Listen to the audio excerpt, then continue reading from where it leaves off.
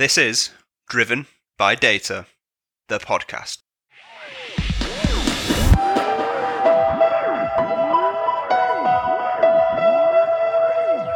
Welcome to Driven by Data, the podcast, brought to you by Orbition Group and hosted by me, Kyle Winterbottom. Orbition Group is delighted to bring this podcast series which boasts some of the most high-profile data, analytics and AI thought leaders from across the globe. Each episode details the journey to the top of our industry's most respected leadership figures while bringing unique insights drawn from first-hand experience on the industry's most trending topics, told in order to share knowledge, experiences and ideas to inspire, innovate and give back to the global data and analytics community. So sit back, relax and enjoy this episode. Welcome to Driven by Data, the podcast. Today I'm delighted to be joined by Idosa Odara, who is the head of data at AIG. Idosa, thank you very much for joining us. Thank you, Kyle. Thanks for having me. Pleasure to be here. Yeah, likewise. Thanks for taking the time. So where we always start, Idosa, as you probably know, is getting our guests to give us a brief introduction into their background and I guess journey to date to this point, if you don't mind. Yeah, of course. My journey, in some ways, is fairly straightforward because I've always been data has been the thread, if you like, through my entire journey. I've been doing this for a little while now. It's scary to think, actually, it's over 20 years. But in that time, I think it's been very varied, to be fair. I've been across a number of industry sectors. I've been, most would know, if you've ever looked me up, insurance, banking, sort of the financial sector has been big, but also been in the public sector, the multi-lat, and I've sort of touched on utilities and media, Sky, Betfair. So it's been quite a very interesting mixed bag. But I think the one thing I actually mentioned, I find quite interesting, I was just thinking about it the other day and someone was asking me, how did you even get into all this? Okay, great, you've always done data, but how did you even get into it? And, it can be quite deceptive when you look at my kind of background and think, oh, actually, studied computer science, studied masters in technology and innovations and things like that. But the truth of the matter is, it wasn't always the plan, actually. In fact, the plan, would you believe, was, when I started out, was to be a pilot.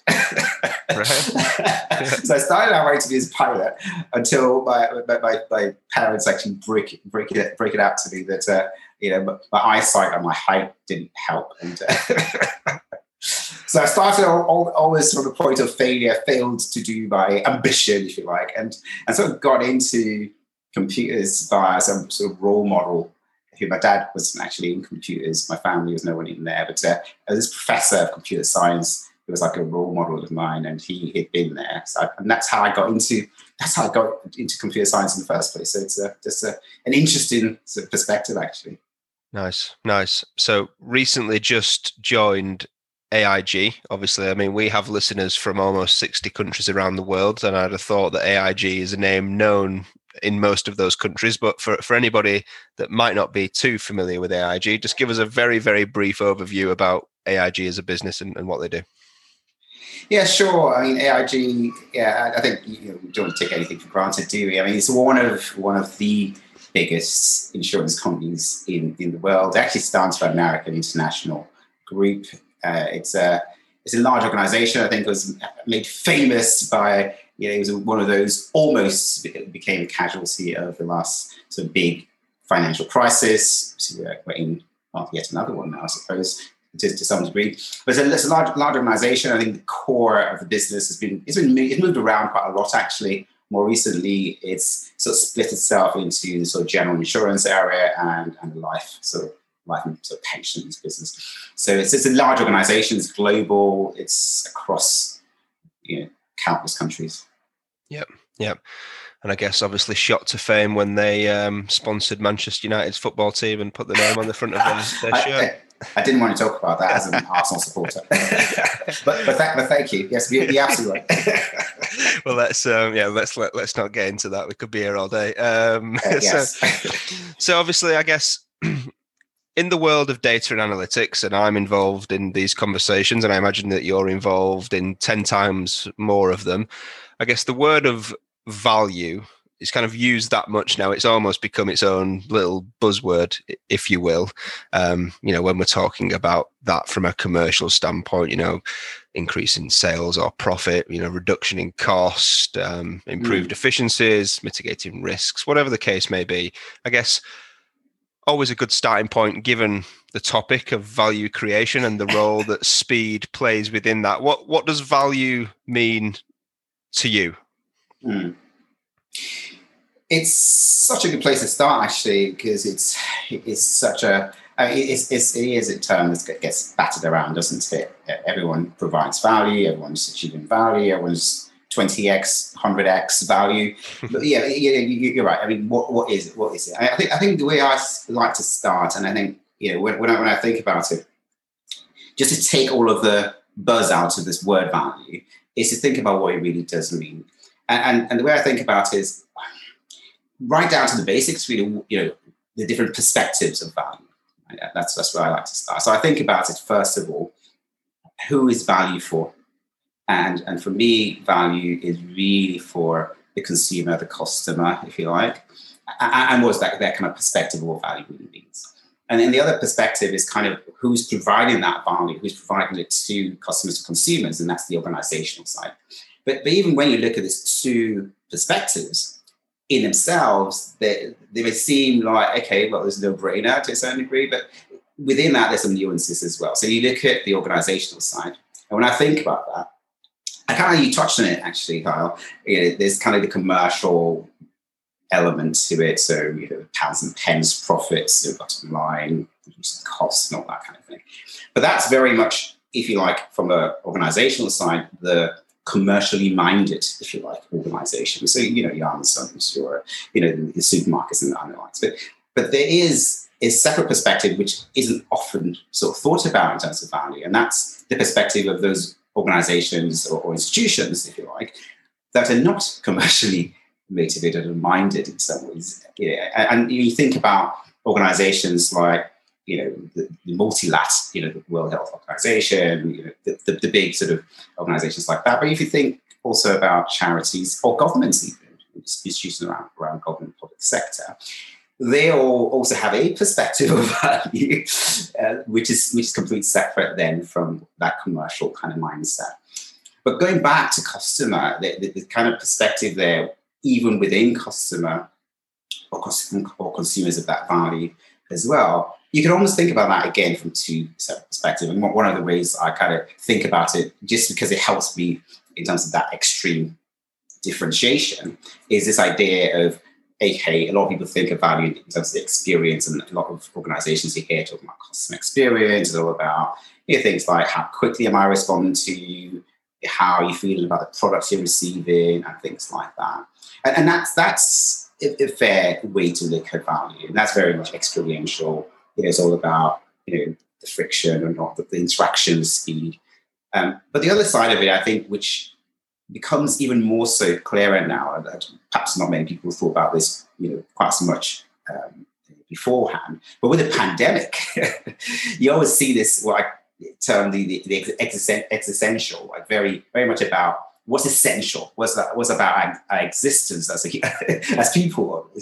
And that kind of value, I think, is really a very important perspective to think about as well. So there's almost like four separate things there. I mean, this existential piece is very much about things like, your health, your security, those kinds of things are really, when push comes to shove, what really does matter. And I think, and that's why perspective, to my mind, is really important.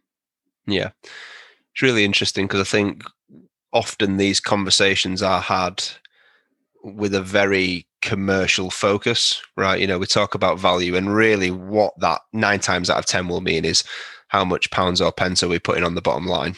And I think you raised a very good point there around the customer. I think we're starting to get better at that, being customer centric and putting the customer first. And ultimately, if you do the right thing by the customer, that the pounds and pence should follow. But I still think we're quite a long way from that. So I think it's great that you've brought that up. I guess in terms of how organizations set themselves up then to make sure that they are, structured in a way that they can be successful in, in adding value, as it were, across those four pillars? What do you kind of typically advise? Yeah, I mean, there are a number of things there. I mean, you can very, very quickly get to this point of, is it, I've touched on some of it just now, haven't we? Is it really speed? Is it scale? What is it you're actually doing? Is it trust? Is it? But I think the one thing that I think is really, really important to start off with, as you can see from this 4 different perspectives, it isn't just the one thing, value. So I always like to say, even before you start to think about how you deliver that value, is to think about what value actually means. Ultimately, to try to resolve these 4 different perspectives, you've got to think a little bit at times away from the pounds and pence and think more about what's the broader to what end? What are we really trying to achieve? For instance, I would just try to make people happier, or I would just try to make people safer. I would try to make people trust us more. So when you think about it from that viewpoint, then you've got this really slightly more complex sort of view on value. So when you think about it from that viewpoint, you start to then address, okay, I understand it to what end now. And so I know what things I need to be doing to deliver that on that value. Yeah. That's a starting point for me. It's really understanding it to what end. Yeah. I find that fascinating because, when you kind of, you talk about that there kind of so eloquently, I guess, and it makes complete sense, right? That we as businesses, or the businesses out there that are using data analytics, should be thinking more than just how do we drive money back to our bottom line. I'm not too sure how many organizations are doing that actively or all that well, if I'm honest. But I guess in terms of the prioritization piece, right? Because ultimately our businesses are doing this to make money, really, aren't they? If the process is by making their customers feel more safe or be happier, then great. But ultimately there is always a commercial nuance to why they're doing this in the first place, because otherwise it'd be charity or therapy, I guess, wouldn't it? Indeed. So I guess in terms of getting the balance right and prioritizing, if you will, across those 4 pillars, how does that happen? How do you, when you're in an organization, you're thinking about things like speed and scale and trust, and I guess that they're all slightly different things and probably need to be tackled in slightly different ways. Therefore, how they get tackled and to what end and what comes first and what's the most important. How does that piece get pulled together? It's a great question because, I see if it was literally just a pounds and pence, and it's really just organized it by in order of the highest margin, right? Yep. Unfortunately, it isn't always that straightforward. I mean, a simple example of that is how do you put value against something that's a regulatory requirement against something that is a new product design or something to be delivered. But I think the key thing I like to think about is impact. So if you really think about the impact of either impact from a positive standpoint, what's this going to bring from an impact standpoint? Or if you like, the impact from the negative side, what do we stand to lose by not doing this, right? And I think that's almost like the carrot and stick, some people call it the sort of attack and defense. And how do you rationalize all that? But a very tangible example, actually, when it comes to prioritization, is really about, okay, when you look at this value piece that sits in the middle, and you bring all of these components of it together, is how do you then take them almost as objective functions, if you like, into, if you like, a model that actually helps you then decipher, bits and pieces. Actually, if you want to, I could give you like a bit of a use case that actually describes how sometimes a very narrow view can get us into trouble. So actually, one example that really just comes to mind, has popped out in my mind just now, is whilst actually at a previous company, so I was serving this client, big retail client, and they were thinking very hard about, obviously, COVID at the moment and all the madness with retail, especially in the non-essential space. So they're a big sort of fashion retailer, and they were very, very concerned about cost reduction, as with a lot of others. And one of the things they were thinking about was a big challenge for them was returns. And we're looking at this return area. They wanted us actually, as an organization, the organization I sort of worked with at the time, to come in and help them create a sort of predictive sort of model to identify those who are most likely to return a purchase before the purchase is made. And why that was important to them is they wanted to be able to sort of intervene in that transaction. So if you imagine, a couple of pairs of shoes, a couple of tops or whatever else in your basket, but we determine, given this model, that you are likely to return, say, the pair of shoes or whatever. Right? So we wanted to be able to intervene, and their idea of that was, okay, great, if you can do this, which is quite a tricky thing to do for a lot of organizations, that's their prediction. If you could do that, we'll be able to then go in and say, right, Kyle, it's you again, and you're going to return this. So I'll just offer you 10% discount, and it's a final sell, right? No returns possible in this item. So that was the idea. So we challenged them back, and what we really wanted to do was understand: have you really understood your toward end here? If the idea is, I want to predict and offer this 10% discount, have you worked out, is that the thing that's going to meet your overall overarching objective? And what we found, just by doing a bit of a deep dive, was that if you did do that, given our predictive model which we're about to deliver, you could end up, strangely, I believe this is an incredible situation, in a loss-making situation, because that 10% discount could actually be, in some instances, more expensive than the return costs you're trying to avoid.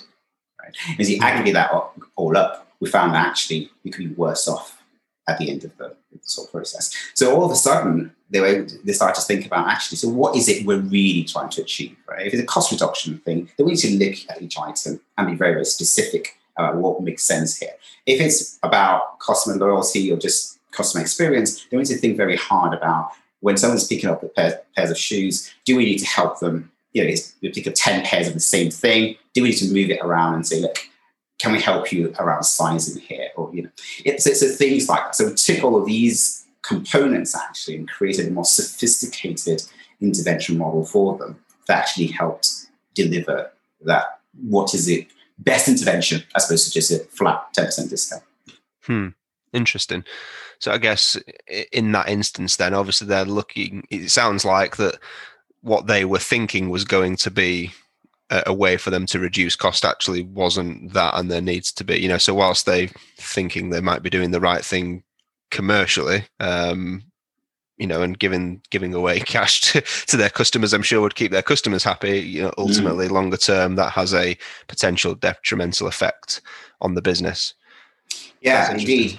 Yeah, indeed. But even in thinking about it, giving away cash, is a good point that you raised there. Is for some customers, actually what you've done, you give me a bit of cash, but I'm now stuck with a pair of shoes I don't like. Actually, what I really like to do is to be able to return it in a seamless sort of fashion. So you may even, in thinking about, this, I'm just going to give this £10 to everybody, you may actually end up in a worse off situation. So it's really important, actually, and you raise a good point, to seriously think and consider, what behavior you're trying to drive, what outcomes are you trying to get from actually doing a thing, and then work backwards to what are the things levers I need to pull. Mm-hmm. Yeah.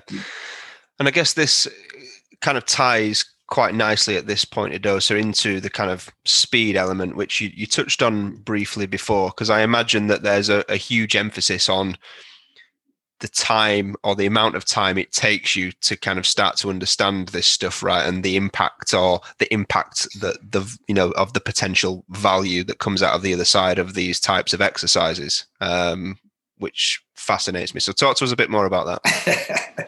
Now, you touched on a really, really, really important element there. I mean, speed. When you think about value, and regardless almost in some ways of how the sort of perspective, a lot of what comes out of it really is underpinned by speed, right?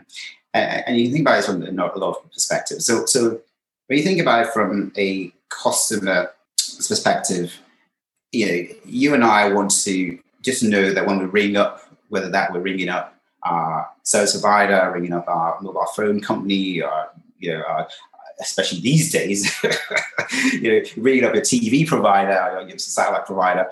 You want to just get someone at the other end of the phone and just get things done. Or think about it actually from perhaps those points where we feel most vulnerable. Right? Think about in an accident, you want your insurance company really, if possible, to literally know you just had an accident and just sort it out, as opposed to you picking up the phone and being on there for ages trying to get through all the buttons you have to press, etc. Right?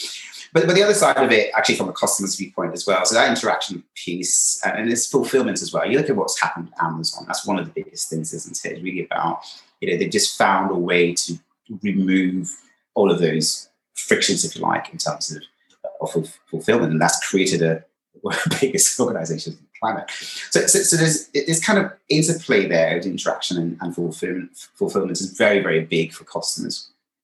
But when you look at it from the organization standpoint, yes, of course, speed is important from an organization standpoint, and they want to deliver all of these things to customers. But there are some specific things that are really important from an organization standpoint as well, especially when it comes to data and analytics. It's really about the way you're going to get to that value very quickly is to ensure, first of all, that information is flowing at the right sort of speed. So the point from, even within an organization, this might surprise you when I say this, right? But you talk to quite a lot of people, so you might already know this, but the time it takes, the distance between, you've been informed as an organization more broadly about something, and that information actually flowing through its many layers to everyone who's relevant in understanding that can be ridiculously long. Right? I have some really interesting examples about that.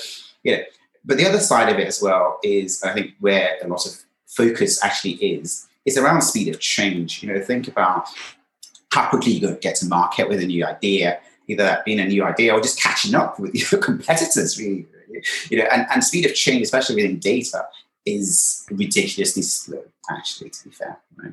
And so that's kind of like, from one perspective, the kind of idea of speed and all of these things, you can almost think of information actually, and going back to flow, as something that can actually get to sell by, and actually the longer it takes, the lower the value you're going to get from that information. And the slower it is to make that change and to get to market, potentially less value you're going to get, because if someone's gotten there before you or your competitors are further ahead, so it's so essential.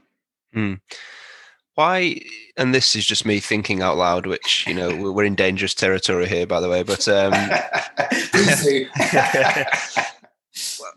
why does this happen? And you're right, I have these conversations all the time, and and again, I feel like I say it pretty much in every episode I've done now for the last few months, but this whole cultural shift in the way that businesses operate around and within data analytics, to kind of get things done, and ultimately the appetite of the business and how that works internally will ultimately have a knock-on effect on how quickly they can get products to market or better those products so that their customers can have a better experience. So all these facets kind of tie together.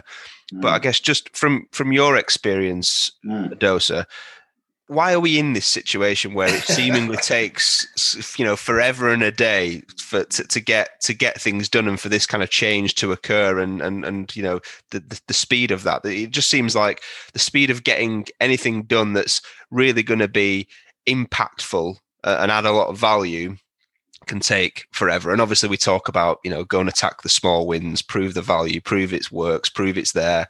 And I get all of that, but it seems like if we want to make any real fundamental change across any business in any sector, it's just really slow. And obviously, it kind of baffles me. I appreciate a lot of these businesses are very, very big, right? And it's not as easy as, it's a lot easier to say than do, of course. But why are we in this situation as far as you're concerned?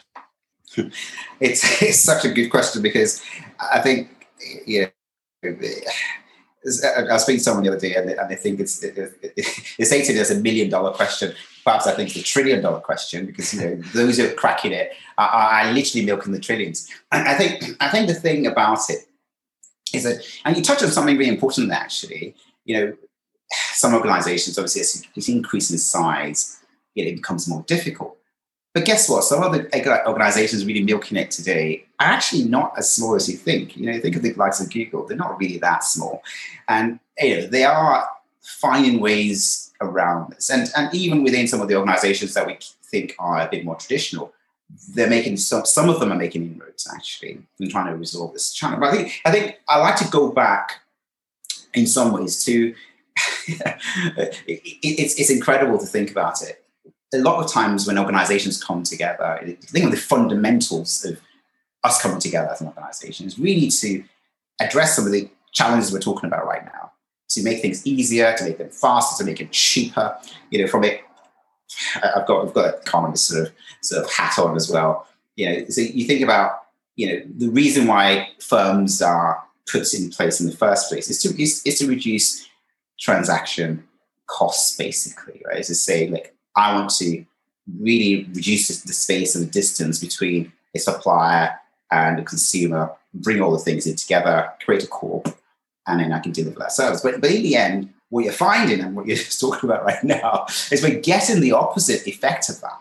And part of the reason for that is kind of, I suppose in some ways, it's almost bound to happen, by the fact of scale.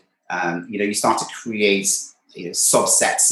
When you start off as an organization, you're around a table, you're a startup, you all have that conversation. There's no distance, even physically. Of course, we're in COVID times, so I expect you to respect the social distancing. But you're around a table and you have this conversation. As soon as something comes up, you're talking about it, you're actioning it, you're doing it right there, and then. But as you start to grow bigger, even within the same building, you start to have little pockets of people. Some people specialize in certain things. They start to create their own systems, their own data. And all of these things, in some ways, is the buzzword, if you like, for that is silos. And this is something that's come up over the last 20, 30 years or so. This whole idea that silos get created, but they naturally happen. I think, those things, these structures, whether they be people structures or system structures or data structures, create friction. They create distance between things. And I think that's why it's happening. That's why it's happening. It's really about those things. And when you look at, because you create that distance, the way these things interact then becomes quite rigid. And so, not only do you have problems in terms of the flow between them and interaction between them, you also have problems around trying to change them. As soon as you try to change them, it literally breaks the system. Because, and that's why, when you start off, a lot of times you see a lot of people at the moment, of course, doing cloud translations and going out. Everything seems very quick, but those who have started to mature in the cloud are finding they're not too far different if you don't change the way you do things from where they actually started from on-prem, right? They become big, they become complex, they become quite brittle, rigid, difficult to change. Mm-hmm. Yeah, you made a really interesting point there. And I guess, as a data leader, right, if you're sat in a conversation with the executives of a business, I imagine that when you're talking about things that, aren't necessarily always directly relatable to pounds and pence commercial, if we do this, we can get X. And obviously there's the whole debate around how easy or difficult that is and how you calculate them costs, where them costs start and finish and so on and so forth. But I mean, it just seems to me, if you were to have a conversation with the CEO of AIG and say, look, if we did this project, we could make the business £10 million, but this is what we need to do. And that's going to require some kind of cultural shift and change the way we fundamentally do things. It'd almost seem, a bit of a no-brainer that they go, well, yeah, I'm up for that. Of course I am. But, yes. The reality is so much different, right? And I guess... I don't know. Do you feel that maybe because to get started on these cultural transformations, if we were going to call them that, there's a big cost associated with getting that right often, right? Does that play a part in this? Yes and no. Yes and no. Do you know why I say that? Because the costs, certainly when you think about costs, it certainly isn't always in terms of pounds and pence. Sometimes cost is kind of the cost of resistance almost to change, right? And there's some very, very good reasons for that, actually, in some ways, because, people get used to doing things in a certain way. But also, when you think about what we're trying to achieve here, what we're really trying to achieve, if we, again, come back to the sense of speed in the most broadest sort of sense of what that actually encompasses, then, if that's what we're really trying to achieve, we're really trying to, make things quicker, easier, and such like, then the how you do it becomes really important. How you actually think about going about this whole process, right? And I always think about it quite simplistically from this two general sort of approaches, if you like. One where people want to chuck more at the problem. I'm not saying people don't spend money on a problem, but that focus on, what, we've got this problem, we're just going to throw another, X number of heads at it and we'll just fix it, right? So this idea of more people, more technology, more cash doesn't always solve it, right? And it certainly doesn't always solve the resistance challenge, that's for sure. But this other idea of, if you like, on the other side of the sort of spectrum, if you like, is actually doing less. And this might sound a bit strange, but if you think about speed, the thing you're trying to do is to take out things, like take out the frictious things. You can do speed by pushing harder, but you could also do it by just shaving off the edges, and that actually then allows that, to roll down a hill, right? And I think, sometimes it's really about taking things out, reversing things, and doing less, and taking out some of those things in the silos that cause them problems, taking out those impediments. And I think we don't focus enough on this other end of the spectrum, the doing less, or the taking out, or the reversing side of things. And I think that's really an area organizations could do more. Yeah. So I guess it sounds like, the nemesis, if you will, to speed within an organization, in the context of obviously data and analytics and doing things with data analytics to drive value for the business is ultimately resistance becomes that nemesis, right? To it, seemingly. A part that fascinates me, and obviously the whole emergence of AI, and I know you're big in that space. Obviously, a large portion of that is built towards automation, right? Which ultimately should make things faster, right? So, I guess how does that association work in reality, if that makes sense? Yeah, it's a fascinating question, actually. I think. How it works in reality is, I don't want to surprise you too much to hear not very well. and the reason for that is really that if you were to take a step back and create an organization with no people in it, right? If that was at all possible, and you just had this, almost robots creating their own company and whatever else, right? There's no human interaction, there's no emotional attachment, there's no cultural. It's very mechanical, right? Then automation is perfect, right? It works really well. But the thing about it is you've got to look for almost automation as a way to augment people, right? And if you're looking at, automation as that sort of vehicle of augmentation, then you've got to look at the cultural aspects. You've got to look at the people aspects. You've got to look about, and one of the things actually that I find fascinating in talking transformation is it might surprise you to know how many times in my over 20 organizations I've had experience in actually working in that you have transformation going on. It'll be very focused on technology, right? And very, very little around how do people transform with technology. And even where there is some sense of that, which is fairly rare to be honest, there are some organizations, to be fair, that do that. The challenge is when there's resistance, and I think we've touched on this already, right? When there's that resistance, when there's this frictions, we don't we very, very, very rarely understand them, right? A lot of times what typically happens is either a technologist or an AI data person, analytics person comes in, and we're talking about all of the fantastic benefits. You can do this, you can predict that, you can, you get all this automation, you can, make your job easier, all these fascinating things about the benefits. What we fail, I have to say, most frequently to do is to look at the concerns, the fears, the things on the other side. What's causing that resistance? It's certainly not the excitement that's causing it. I mean, who wouldn't want an easier job, right? It's really about what are the things that are actually causing fear? What are the things that are causing resistance? What are the things that are causing people to be concerned, right, about what's actually going on here? And we don't spend enough time thinking about that, talking about that, trying to address that. Yeah.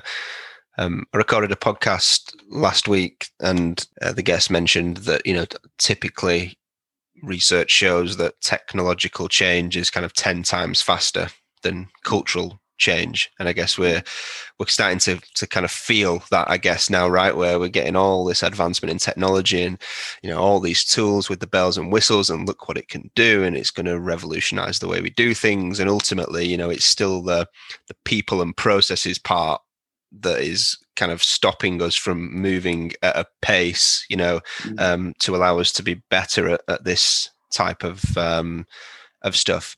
I guess as we start to try and round this off then, Adosa, the whole concept of speed, I completely understand that. I guess from a use case perspective, when we're talking about other things other than maybe the commercialities behind, how speed can benefit a business, are there any kind of notable use cases that, stick out in your mind where that's created, it's been positive outcome for the business? Yeah, I think we talked very broadly about speed, and we started off really focusing on this kind of no nonsense view on what value really does mean. I think one of a really good example I have of when you bring these two things together and what you can actually do, it's perhaps coming away from the commercial side just for a minute and looking at my experience actually in the multi-lab world. And I remember very clearly, I suppose the stakes are quite high when you're in public sector, when you're in the multi-lab world. When you make a commitment, it's the expected to deliver to that commitment. We've seen it in COVID. We've seen what's happening with the vaccine rollout in Europe. In this case, it was actually about a commitment that was made by this multi-lab on chemical safety globally, right? And it's focused around the EU, but it was actually delivering to global, sort of world, if you like. And to be fair, cut a long story short, we failed in that commitment, right? And part of the reason for that was really what seemed an unhealthy attachment, shall I say, to the way things had always been done, right? So it was in technology, it was this data piece. The way we're looking to do things was you've got to be done in this sort of, the way things are architected, the way things are designed, the way things are, engineered, etc. Right? And I was concerned about that. Right? I was really concerned about that. But when you got a whole machine, which is built out in a specific kind of way, I think I was a bit late in the game to stop that from crashing, shall I say. But as soon as that happened, I think what was very pleasing was suddenly there was an opportunity to really listen to each other. And we sat right around the table and we talked about, what can we peel away from all of these things we've done, right? It's complexity we've created. And in the end, going back to first principles on this, what is it we're actually trying to do here? Ended up actually helping us, rather than create this monster of, waterfall project with, this kind of way of designing pipelines, etc.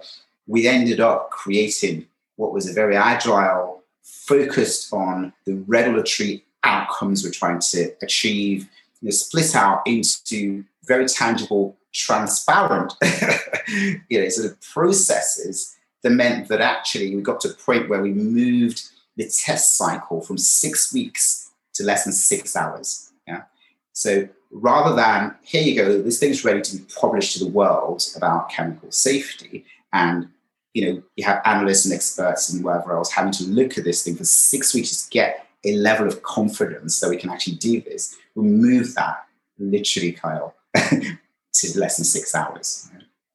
So I think, but really having that focus, not only have, as already get a sense of here, have we injected speed into all of this, we've also injected confidence into it, but we also focused the mind. The way we got there was really focusing the mind on ultimately to what end, and peeling away from those things that were just done for the sake of that's the way things have always been done, and focusing on what are the things that are actually going to deliver on these objectives.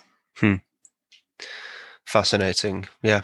There's so much insightful stuff in there. So I guess as we start to tie all this back together then, Idosa, obviously, if there are organizations, other data leaders, executives, whatever, kind of out there listening to this, and we're thinking about value creation and the role that speed plays on that, if you were to, I guess, to surmise your few kind of pieces of advice as what they need to be thinking about, what would they be?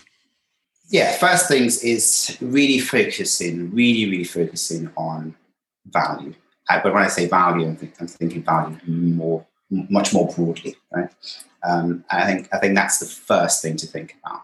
But when it comes to actually trying to solve for that value, I would highly recommend taking that step back. It might seem almost you need to be slow to be fast, but taking that step back to really go back to first principles and really understanding what is it that's really required to get this value delivered. Right? And I think that's really, really important. And one thing I'd like to add, actually, which we hadn't touched on through this chat, is to really, and I had quite a lot of experience of this, actually, to really think that value doesn't always have to be, a zero-sum game, right? You're not always in that space where actually to do this means I need to spend more. And I had such interesting sort of situations where that really prove that. One of the key things actually where I found this to be the case is the way a lot of organizations are now interacting with third parties, rather than this idea that it's a fixed fee. There you go, give that fee and I deliver the service, regardless of the outcome of that. A lot of times that outcome might be that thing fails. There's a lot now really thinking about how can we be cooperative, how can we put skin in the game, actually create more kind of a shared sort of value and shared sort of purpose, right? Mm-hmm. So I'd say 3 key things. I'd say focus on the value in the broadest sense of what, the to what end. I would then say absolutely go back to first principles. So what specifically do I need to be able to do this, regardless of the kind of way we've always done things.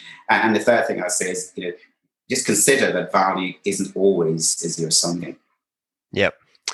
It always fascinates me when we talk about this stuff. And as I mentioned earlier, it always seems like, there's still this big cultural facet to all of this, that once we start to kind of embrace that we're going to have to change the way we do things for, to better ourselves and our businesses and our customers and so on and so forth, I think we'll be in a lot better position. But obviously chats like this certainly help us to kind of steer us to that point, right? So look, if there are people out there that are interested in kind of what we've discussed today and wanted to reach out, have got questions, want advice or whatever the case may be, I guess firstly, are you open for that to happen? And if so, what's the best way to kind of reach you?